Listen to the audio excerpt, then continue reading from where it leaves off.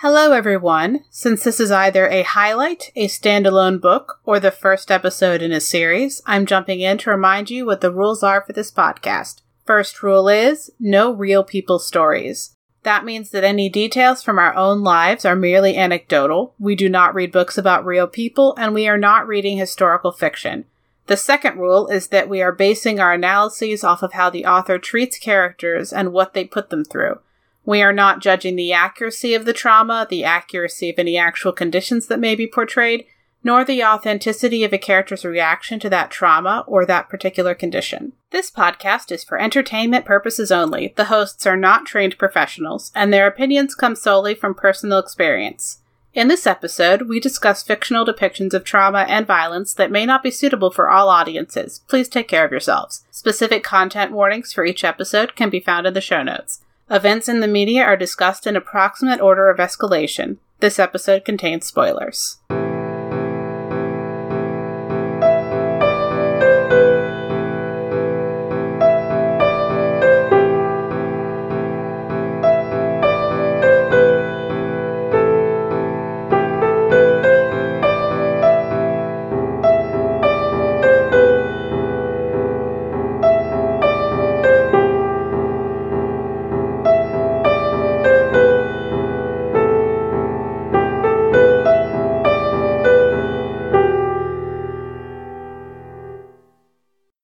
Hi, I'm Nicole.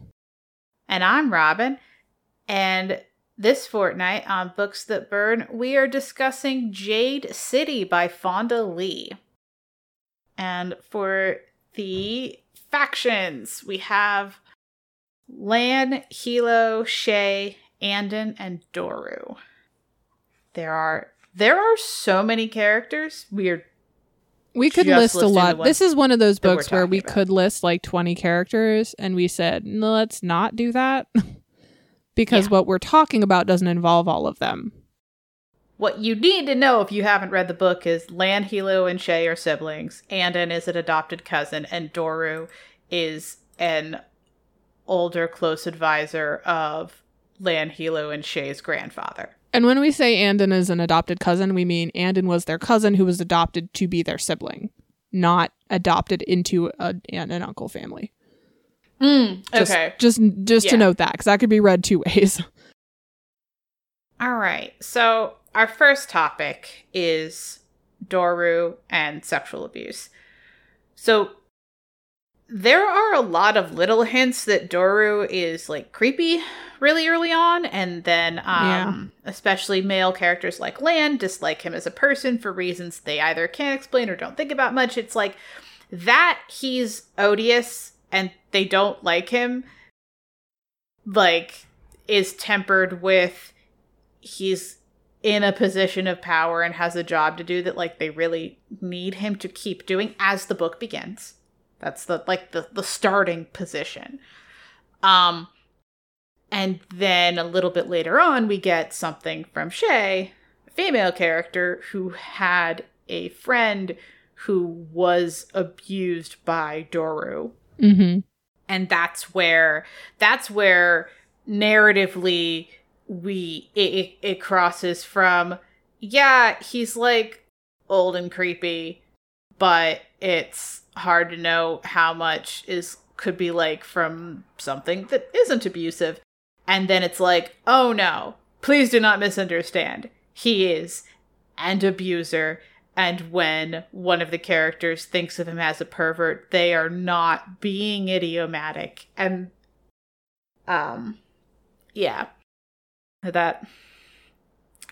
So one of the things that I appreciated is that it, like in the narrative, is that it makes it clear, like structurally, why he's gotten away with it, and also establishes very early on that there's like at least one main character who is specifically aware of at least some of what he's done and doesn't like him and would want him gone, but just currently isn't able to do anything about it. Right. And so as those power positions change, it like opens the possibility that maybe something is going to be done about this. And so I really appreciate Shay's role, where as she gets the opportunity to try and like stop future harm, she does it, and not just as a power move, but as a, this was abusive and I need to make it clear to those left in the wreckage that is over. Do you have any specific thoughts on this?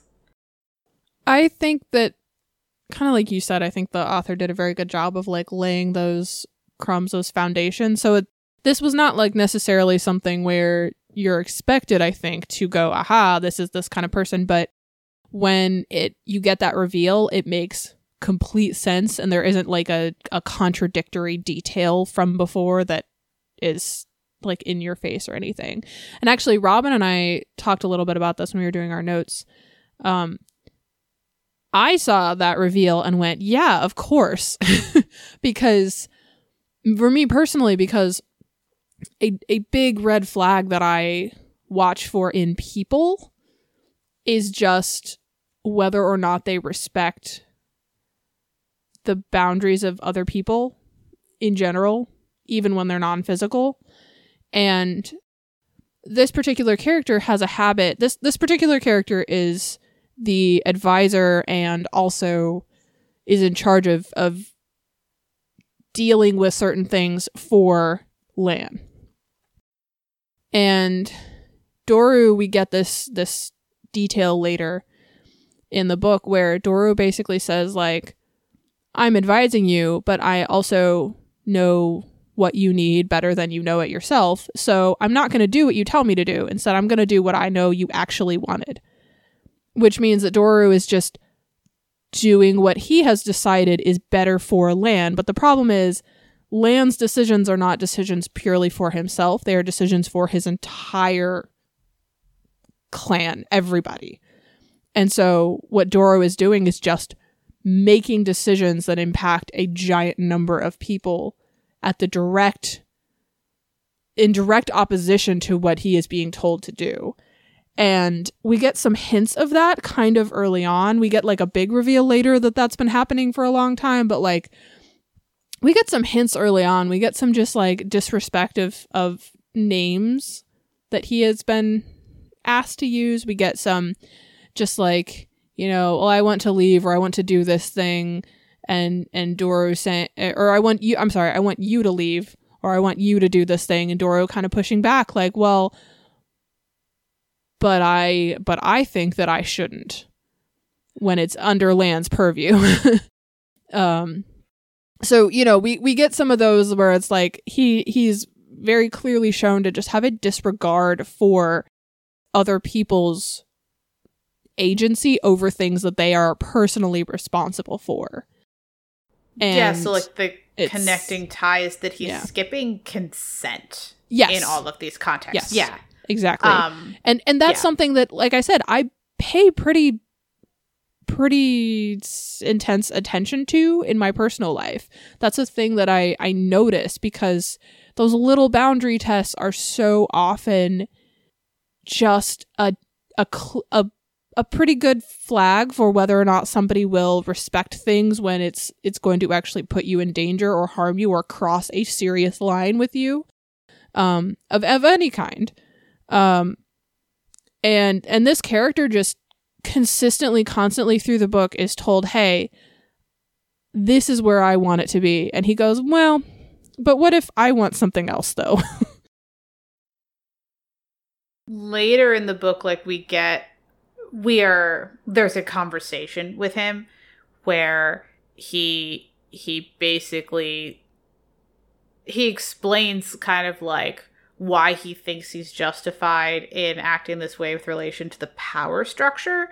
Yeah. The discussion is not about the sexual abuse, but like the power structure generally. He's like, oh, you know, like how I worked with your grandfather is that he didn't have to tell me what he wanted to do. I just knew.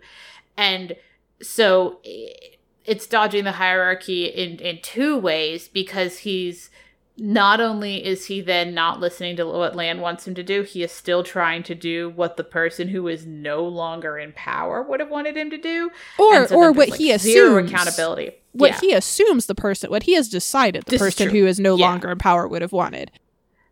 And part of, so, you know, that's kind of like where he is in this power structure, so getting a little bit more specifically into the sexual abuse, what he's doing is sexually exploiting and abusing underlings. Like his secretary is very young and female, and one thing I appreciate is that her exact clothing is not described. There's not any like voyeuristic thing of what she looks like. What we have is Shay seeing her outfit and going, "Oh no, Dora made her wear that." Just immediately of like, okay, all right. And so one of like, when Shay is in a position to, like, one of the things that she, you know, thinks to herself that she's going to do is like tell that person that she doesn't have to dress that way anymore. And it to be like this visible sign that Doru is like not in this position that he was previously. And also like, he's the kind of abuser who keeps photos, which is like a particular kind. And that's part of what allows the narrative to bring up the harm that has happened without making it a book about the emotional weight of sexual abuse. Yeah, because absolutely. It's not. No, it's not. Well, Shay is like personally very invested in getting him out because of this thing. She also has other unrelated reasons to want him out. But again, you know, like we said, they're related to the way he skips consent in all forms, including literally where he is in the hierarchy that is his entire life.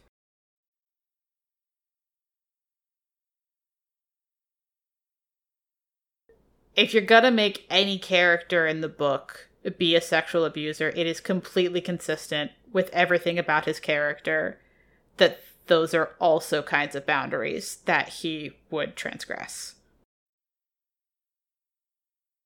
Which is a nice example of, you didn't have to make him a sexual abuser in order to make him the bad guy. No, but it a fits particular perfectly kind into, of bad guy would also do that. Yeah, it fits perfectly into the type of bad guy that he is, and it makes a lot of sense. And it also gives like good character arcs without our main character being an assault victim.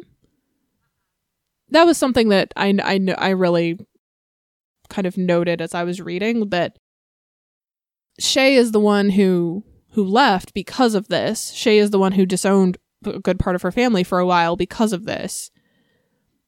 Or doesn't disown her brothers, but like her grandfather and this advisor.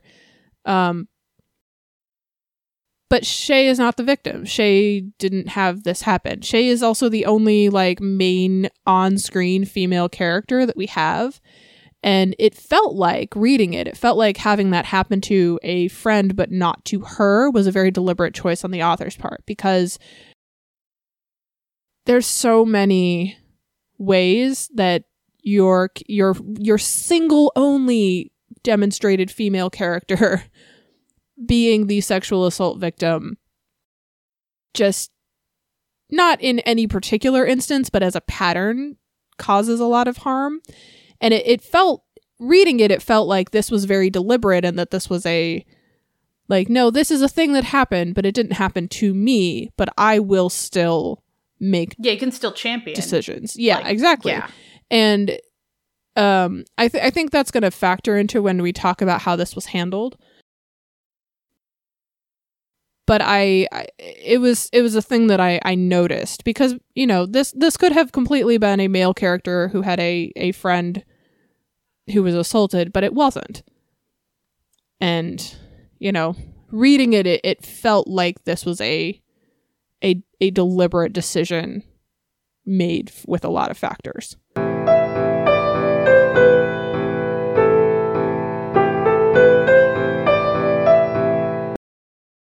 On to Andon and parental death.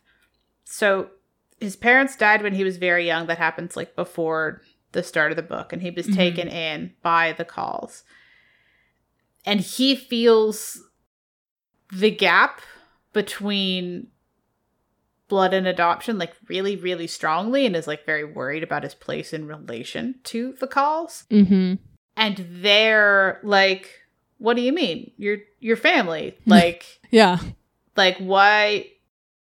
Like, they don't, if they notice that he's worried about it, they seem like confused that he would be. But generally speaking, they don't worry very much about it.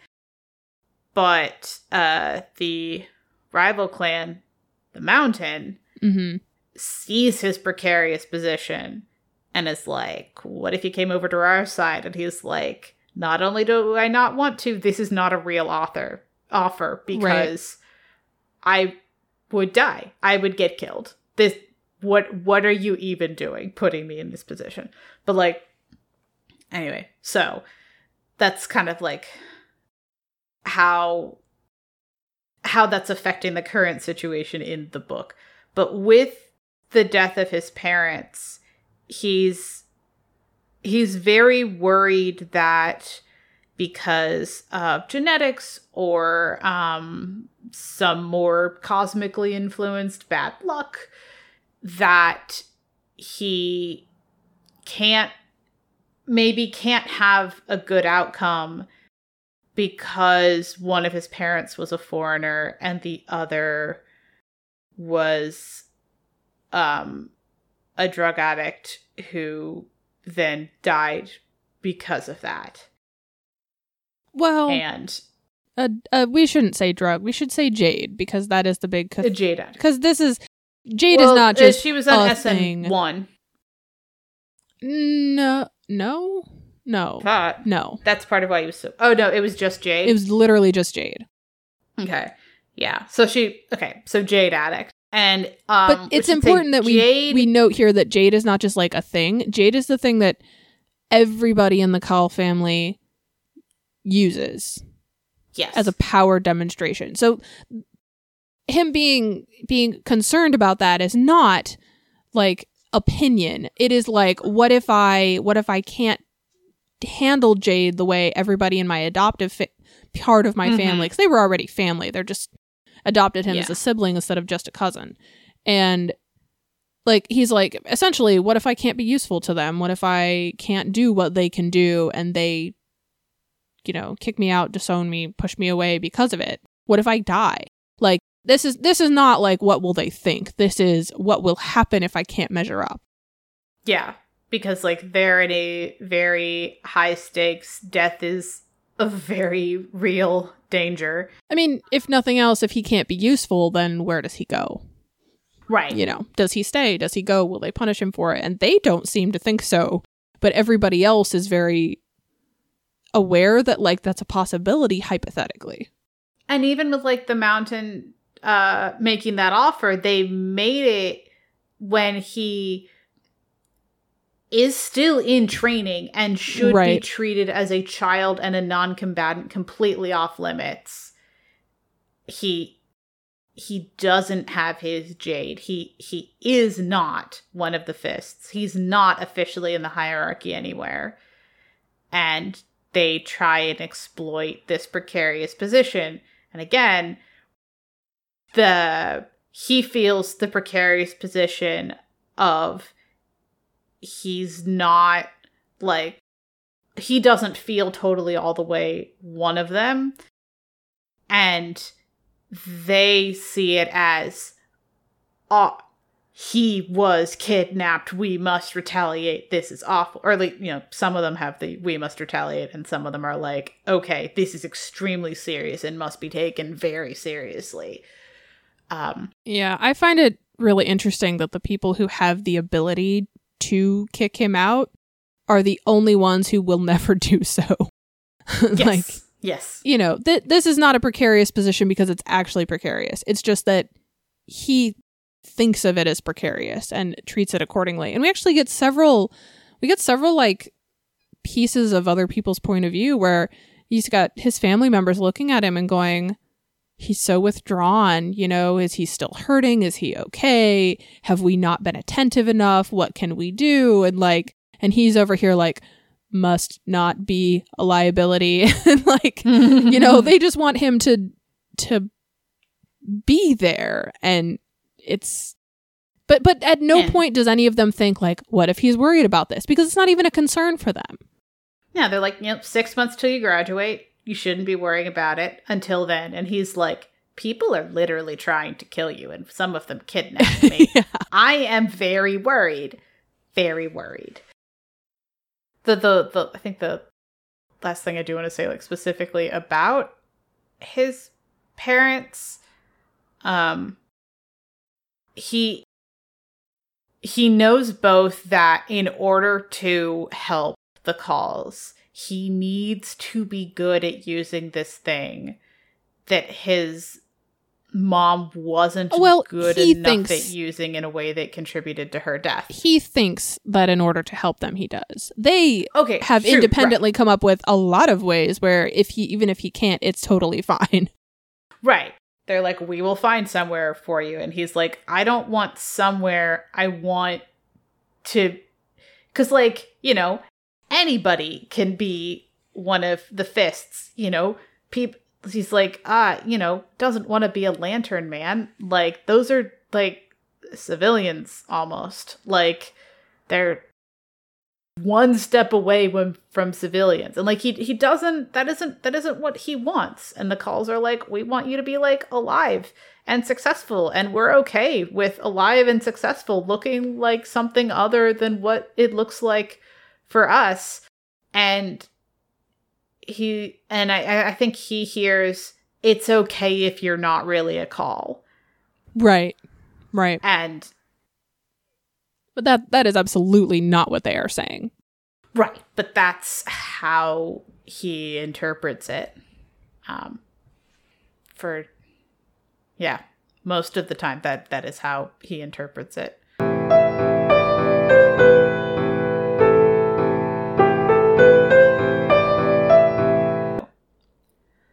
On to Lan and addiction. All right. So there's a couple of there's like a literal drug, and then there's also the probably technically not magic rocks. There's an in-universe debate about whether they're magic or just like interact interestingly with genetics. Rocks. I like that in universe there isn't a consensus. Actually, I'm a huge fan of that. Yes, that is pretty great, because of course there wouldn't be. Like, there's going to be different opinions, even if like religiously or scientifically, like there literally is a correct answer. No matter what, for a thing this embedded in the culture, people are going to have debates about it. So that's fun, in like a great way. So wearing jade has physical, mental, and emotional effects on the body. And Lan gets injured, and as part of when he got injured, he won the fight, which means that he then gets the jade of the loser, and that person had a lot of jade, and Lan puts on all of it. And we should point out that in the fight, Lan's whatever the thing is that allows him to connect to the jade was also damaged, and he was explicitly told by a doctor, take it off, don't wear it, heal first. And his response was, but what if I wear all of it, including the extra?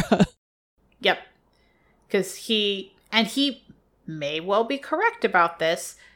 It's hard to know, because that isn't the way it went. He thinks that if he doesn't wear the jade that he won, and especially if he takes off any of the jade he started with, that he'll be perceived as weak, and there will be fighting in the clan, like maybe jostling and thinking that he can't handle it, and then definitely it'll be perceived as weakness by the Mountain, who would hit back harder and try and hurt him, even though the most recent thing that happened was that they lost a fight in a way that means they're supposed to pause, like, probably a little bit.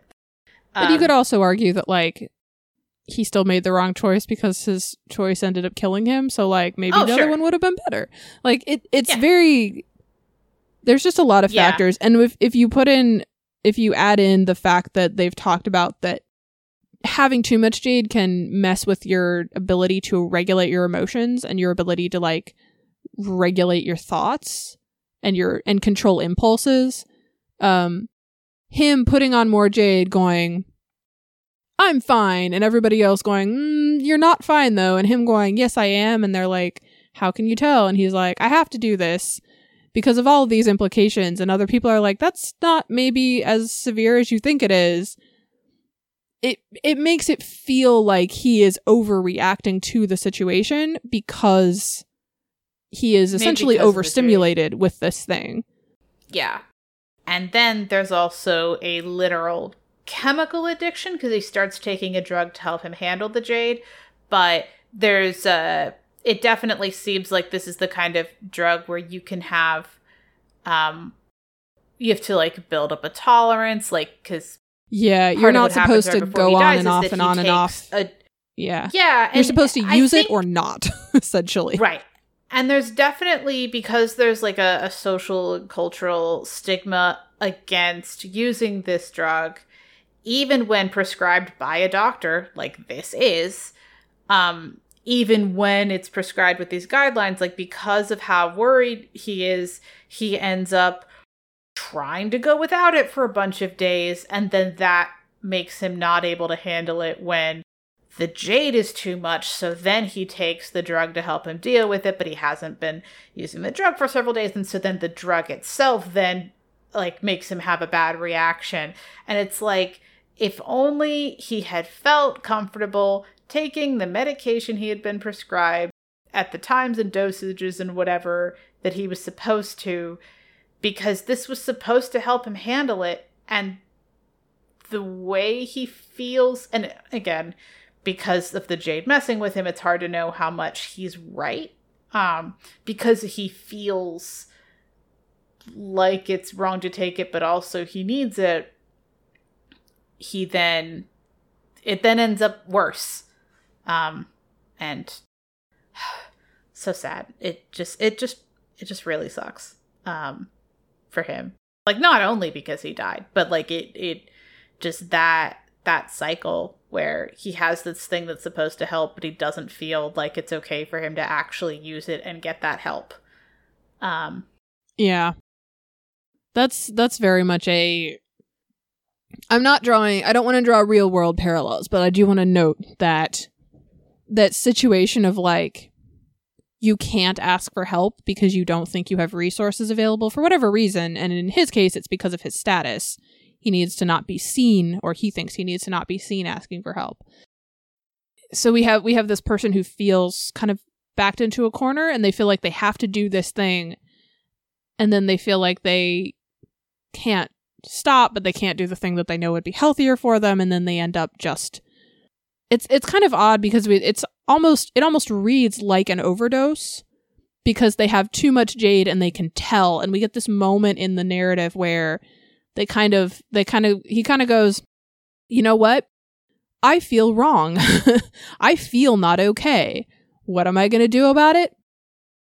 Well, there's nothing I can do, so I'm just going to kind of make decisions. And then his decisions, and he is making these decisions thinking like he's at the top of his game, that he's in control of himself, and of course he'll have the reflexes. And then we kind of get this picture later after he dies that, like, the way he died even should not have killed him, because the way that they use the jade, one of the big ways is to actually protect themselves, almost an energy armor, essentially. And somebody just walked up and shot him. Like, one shot, one kill. No, like, directly, like, and then he fell off the pier into the river and drowned. Like, they shouldn't even have gotten close. These are untrained teenagers just doing things, and they managed to get up and kill him. And that shouldn't have taken out, quite frankly, anybody in his entire structure of Jade users, much less the most experienced, oldest, most powerful person. But it's because he just didn't know what was going on, and he's just doing things and thinking that he's fine and that he's invincible, and then he gets shot. With the one shot, one kill comment, I will say that there were some waves of bullets before that he did deflect, but then a several minute gap. Yeah, and then we have... Oh, but those are two different incidents. We have, sure, he's deflecting this, and then he goes off by himself, runs down an alley, runs into this other person, right. And this other person just goes, oh, you're my person. Bam. Yep. Done. Yeah. And, like, even the decision to run down that random alley. Yeah. Like, his family members look at that and go, what? Why? Why was he even over there? That makes no sense. There's just so many pieces there where we really watch him on page have less and less control and less cognitive reasoning through what will happen if I do XYZ. Yep. And less awareness of his surroundings and less understanding of how he is feeling and reacting and doing. And it's just, but it's laid out so mixed with everything else that's going on. So we'll talk about this in our wrap up, but like, there's a lot of like structural pieces where we're not just sitting there and watching this person fall apart. We get like a glimpse, and then we get somebody else's looking at him, and then we get somebody else doing something over there, and then we get back to him, and then we get this other piece, and then we just watch him like make this very bad consecutive row of decisions suddenly out of, like, not out of nowhere, but like it's like we narrow in on him and then this just happens.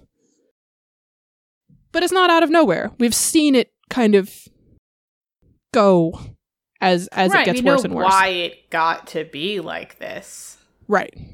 Yeah. But one of the big things that I just think is good to highlight is that we see people offer help, and we see him decide that he can't take it.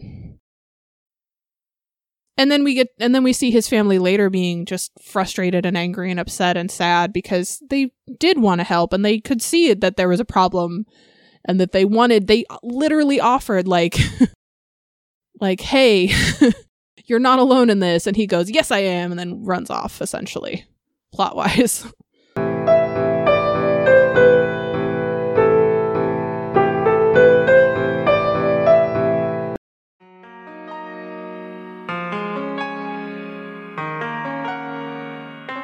Nostalgia is one of the strongest forces in the human psyche and is responsible for the continued existence of some of our favorite fandoms.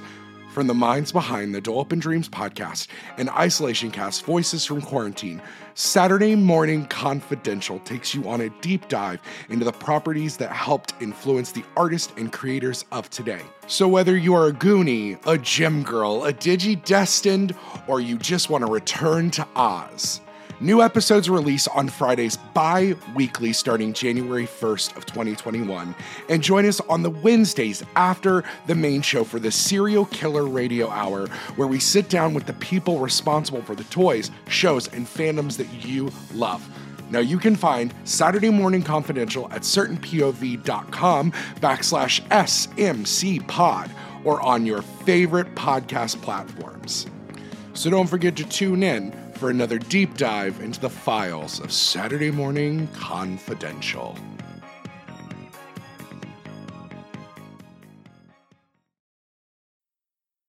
On to the wrap-up and ratings for Jade City by Fonda Lee. For sexual abuse, the gratuity rating. Actual abuse is backstory. We don't see it, but we do have some descriptions of artifacts of it, and I would put those as mild. I was going to argue for moderate. Okay, I will take moderate. What's the argument for moderate? We don't just know that it happened. We get details of things that the abuser did to mark it, like said photos. Nope, that makes sense. We get outfit exists, you know, we have things like that yeah, make it harder to read, I think moderate. But I think actually I take it back. This might well, moderate or severe. I think it's how we want to split up gratuity versus care. No, moderate. Yeah. Yeah. I think moderate. Then for parental death, it is backstory. There's a lot of like anxieties and worries like about it. I think it's mild. Yeah. I think it's mild because I think it's mostly just in this character's head. Yeah. Or maybe moderate because it affects how the other people in the other area react. Yeah, but we don't know that they grabbed him because of his parent. It could have literally been because he was the youngest one in the family and the one not already signed up. That felt well, because at that point we're then talking about what is the gratuity rating for kidnapping, which like is a separate discussion. So like, oh, that's fair. Then backstory moderate. Yeah. I would argue for backstory. It's just. But we get some descriptive details of what happened from him because he was an eyewitness. Okay. I think backstory moderate. Okay. Or no, actually no, backstory severe because we get literal descriptions of the thing with his mom. I think it has more care taken. But I'm pushing for backstory severe. Okay. I'll explain why off screen. Off air. Okay. All right. Okay then. I'm like really struggling to recall most specific descriptions for it. That's okay. Like, that's probably a good thing. Okay. All right then. So you're saying backstory severe. Okay. Yeah. For the addiction, that is severe. I think. Yeah. Because we have a lot of ways that it is affecting him. It's first person point of view. Yep. The one thing I will say, for anyone who hasn't read this book, it is not a real world thing that you could actually really take or be addicted to. I mean, it's a real world stone, but it doesn't affect people in a real way. Yeah. Yeah. I mean, I'd say Jade has, you can't be a superhero from Jade. Yeah. it for real. Like you can't. Yeah. Yeah, but I think the addiction is severe. For the trauma, integral, interchangeable, or irrelevant. For the sexual abuse, I think it is.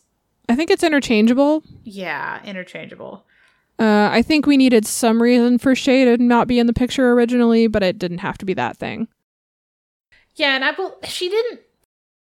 It's the catalyst for her leaving, and it's the catalyst for her not trusting her family anymore. I didn't understand it as the direct catalyst. I thought the issue with the boyfriend, that is completely has nothing to do with sexual abuse, was the particular thing. Okay, so it's a direct catalyst because she pulls away. Yeah, it emotionally preps her to be more okay leaving. Well, not just that. It puts her at odds with her grandfather and his advisor in the first place because she's disobeying order. She pulls back. She stops doing the things that made her the golden child. And then she also goes after this foreigner. Like, it is a catalyst, even if it's not the catalyst. Okay.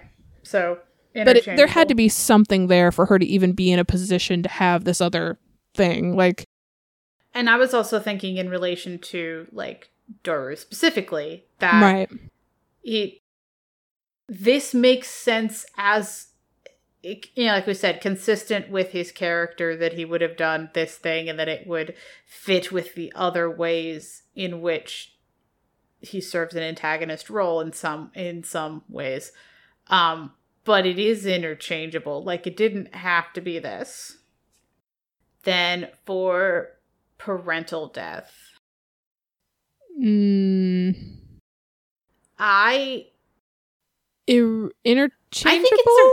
Irrelevant? I'm going to argue either interchangeable or irrelevant, because I think they needed a reason for him to be the target.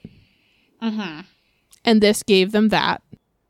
I think that the meeting was integral to the rest of the things that happened, but the reason why he was there to have that meeting didn't have to be this. I think it's interchangeable. Yeah. Okay. Yeah.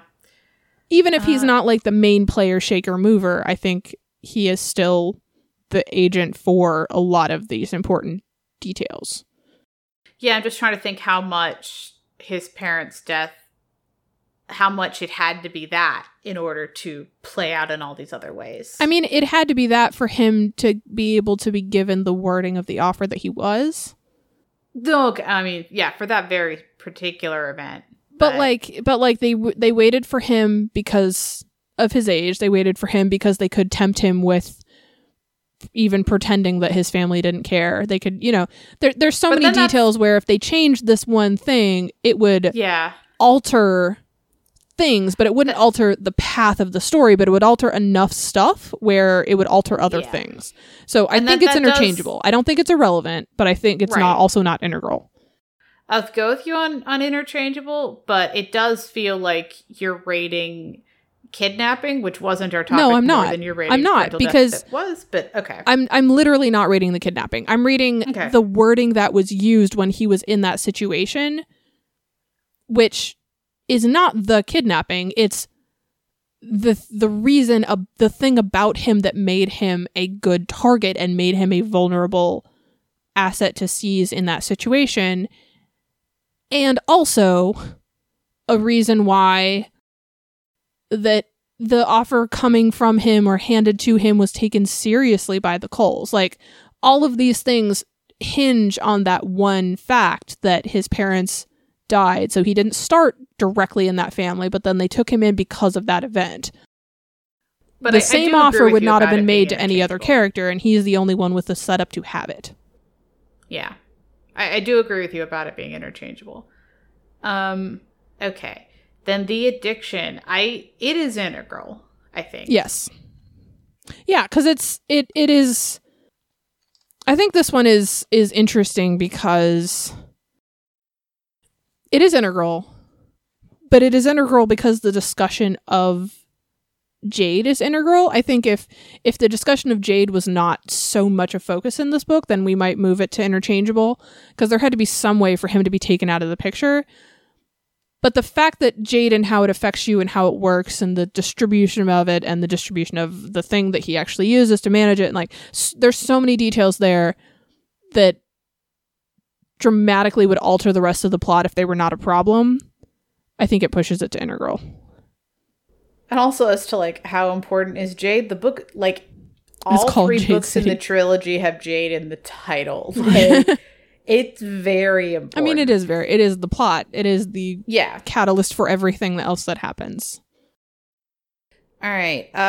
Treated with care. For the sexual abuse, I think this was treated with a lot of care. I think it was treated with enough care. Okay, yeah. I'm going to say enough for the same reasons I kind of alluded to before. There's some brief description, yeah. Yeah, there's some brief description of trophy type things that we also have some flashbacks from Shay as she's actually telling us things that happened. Which the fact that they are flashbacks, the fact that they are her remembrances and not first person POV of the victim, the fact that we see it all as a backstory thing, all of those are protective measures, but it doesn't stop the fact that like we have enough evidence there to be able to get a picture. So I think it's enough. Yeah. Hi, Grimoire. Saying hello? Saying hello to me? Saying hello to the mic by moving it? Fun times. Okay. All right. For the parental death, what are your thoughts on that? I think this is treated with not enough care. Okay. But I don't want to explain why. because explaining why would be describing the things that were not enough care about it, and that's too much. Yep. If anybody wants me to talk about that, maybe I could talk about it later in some platform where you have to like knowingly consent to listening to it. But I don't actually want to outline that, but I think it's not enough.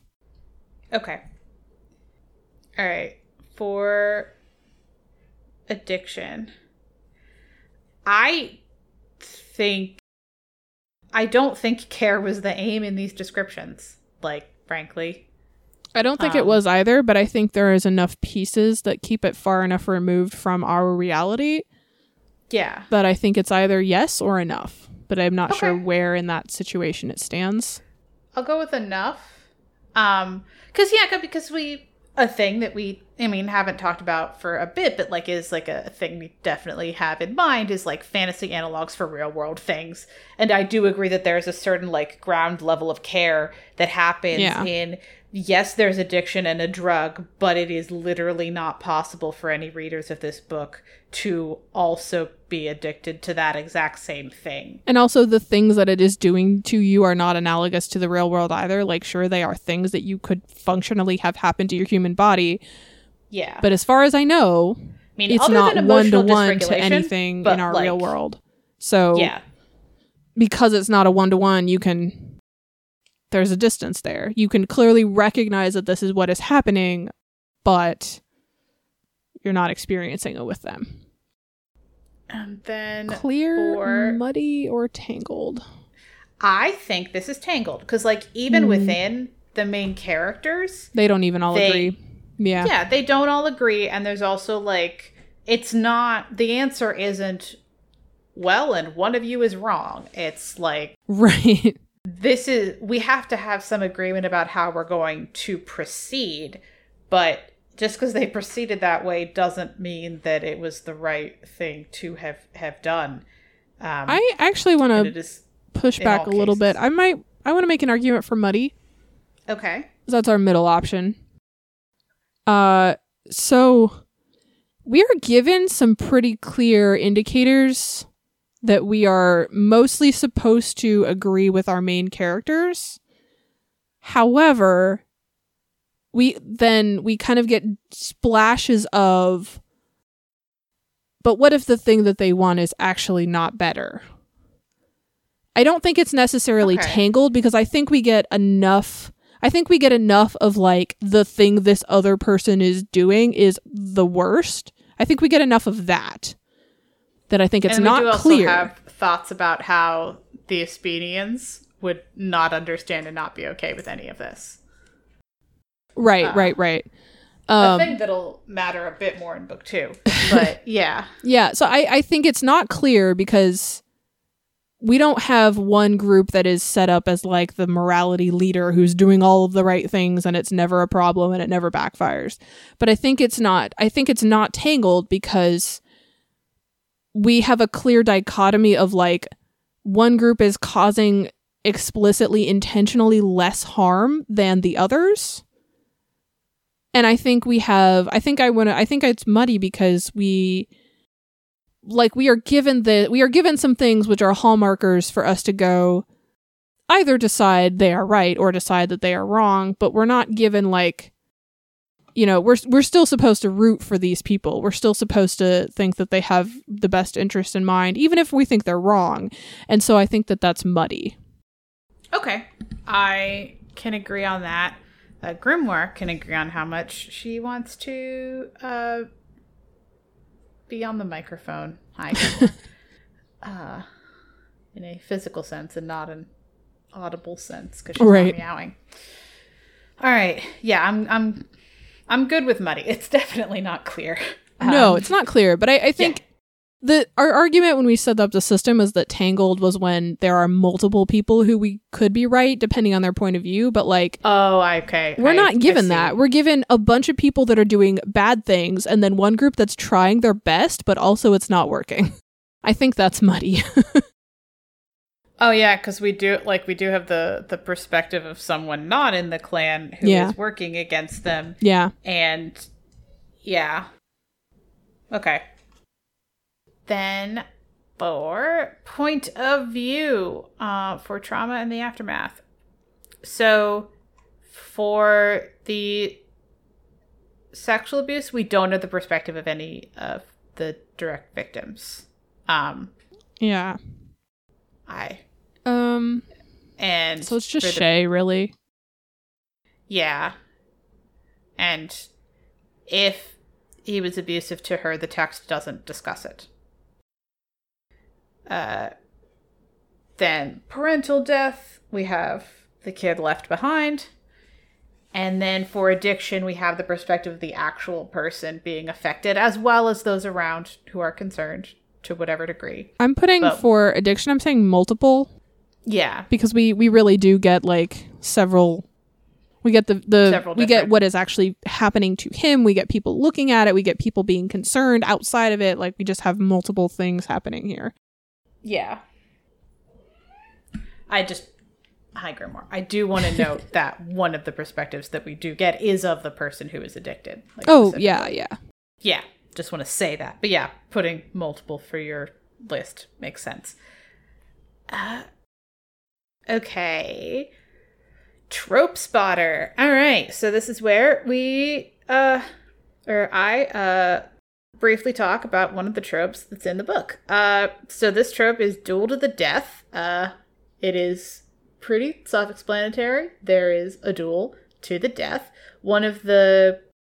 Narratively speaking, one of the fun things with this is that they have a specific in-universe term for what this is called. Mm-hmm. It's offering a clean blade. And so if this is accepted and then it is a clean blade fight, no one can interfere during or after, and they stand there and let the winner take the loser's jade off the body. They have specific rules and they follow them, and they have duels to the death. It is a thing. If that is a thing you like, Jade War, it has one that is amazing. But that is not the particular book we are discussing today. It is the sequel, however. But yes, they have the clean blade duel to the death in this book and in the series. All right, what is your favorite non-traumatic thing about the book? I'm actually a huge fan of the personalization of the jade. Mm-hmm. Different ways to wear it. Yeah, you've got people who get it embedded in their various places in their body. They have people who put it onto jewelry. You have people who get it sewn into clothing. You have people, and not everybody is the same. Not everybody. I can't think of, other than the training bags that apprentices are wearing. Bands. I can't think of any two characters who are depicted the same way. Yeah. At least not, in close enough proximity that I can remember them both at the same time. And I also like this. Some people have different reasoning for it.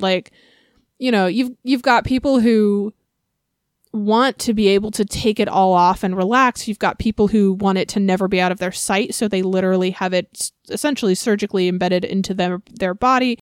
But there's a whole gambit of logic behind it, and personality, and just position of power that you are in.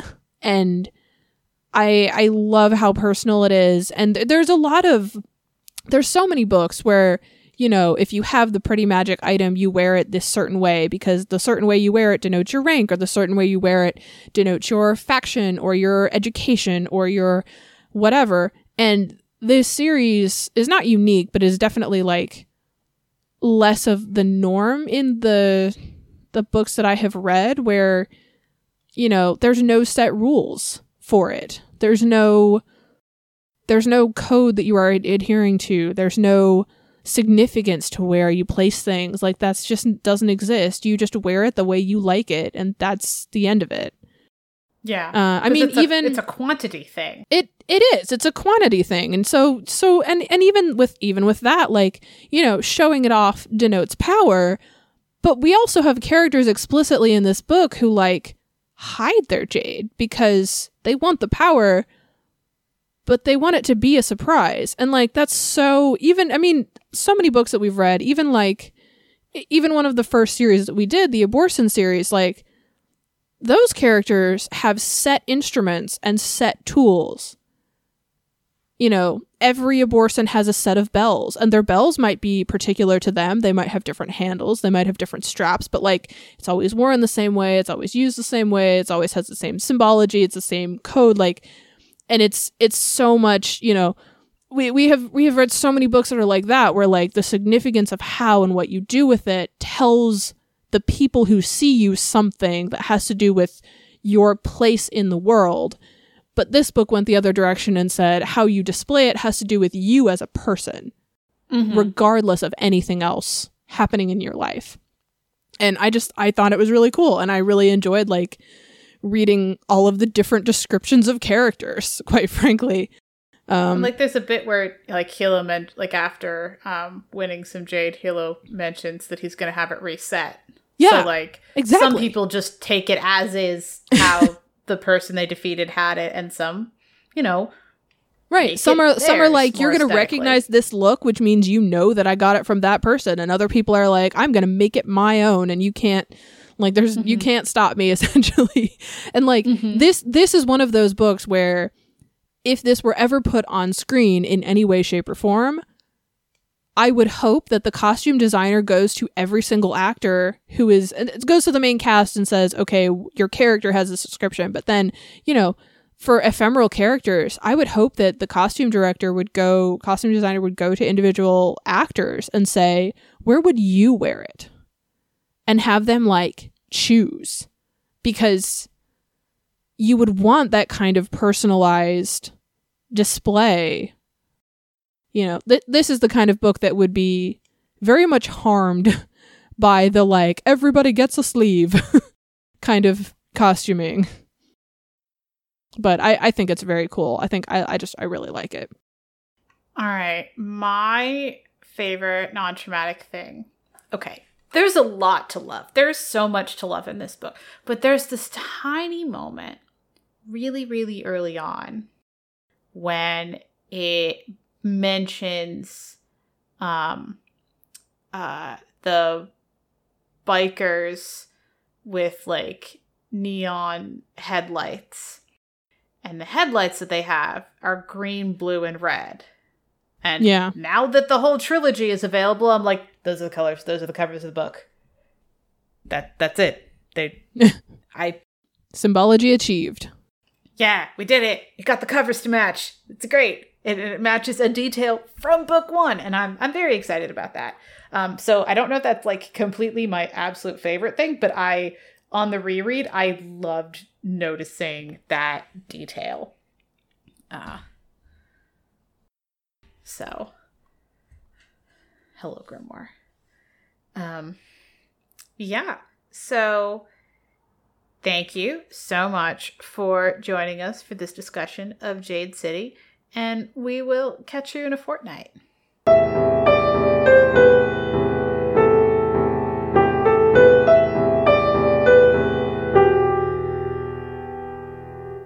All music used in this podcast was created by Nicole as Heartbeat Art Co. and is used with permission. Our transcriptionist is Heather. Follow her on Twitter at MamaDragon20. We're proud members of the Certain Point of View Network. Find all the CPOV shows at www.certainpov.com. You can contact us on Twitter at BooksThatBurn or by email at booksthatburn@yahoo.com. Please consider leaving us a tip at ko-fi.com/booksthatburn or becoming a monthly supporter on patreon.com/booksthatburn. All patrons get access to our upcoming book list, bonus content, including the second half of all interviews, and will receive a one-time shout-out. To get updates on our written reviews, recent episodes, and newly completed transcripts, subscribe to our fortnightly newsletter at buttondown.email/booksthatburn. You can find us on Apple Podcasts, Pandora, Spotify, or wherever you get your podcasts. Please leave us a review wherever you're listening. This helps people to find the show. Thanks for listening. We'll be back in 2 weeks.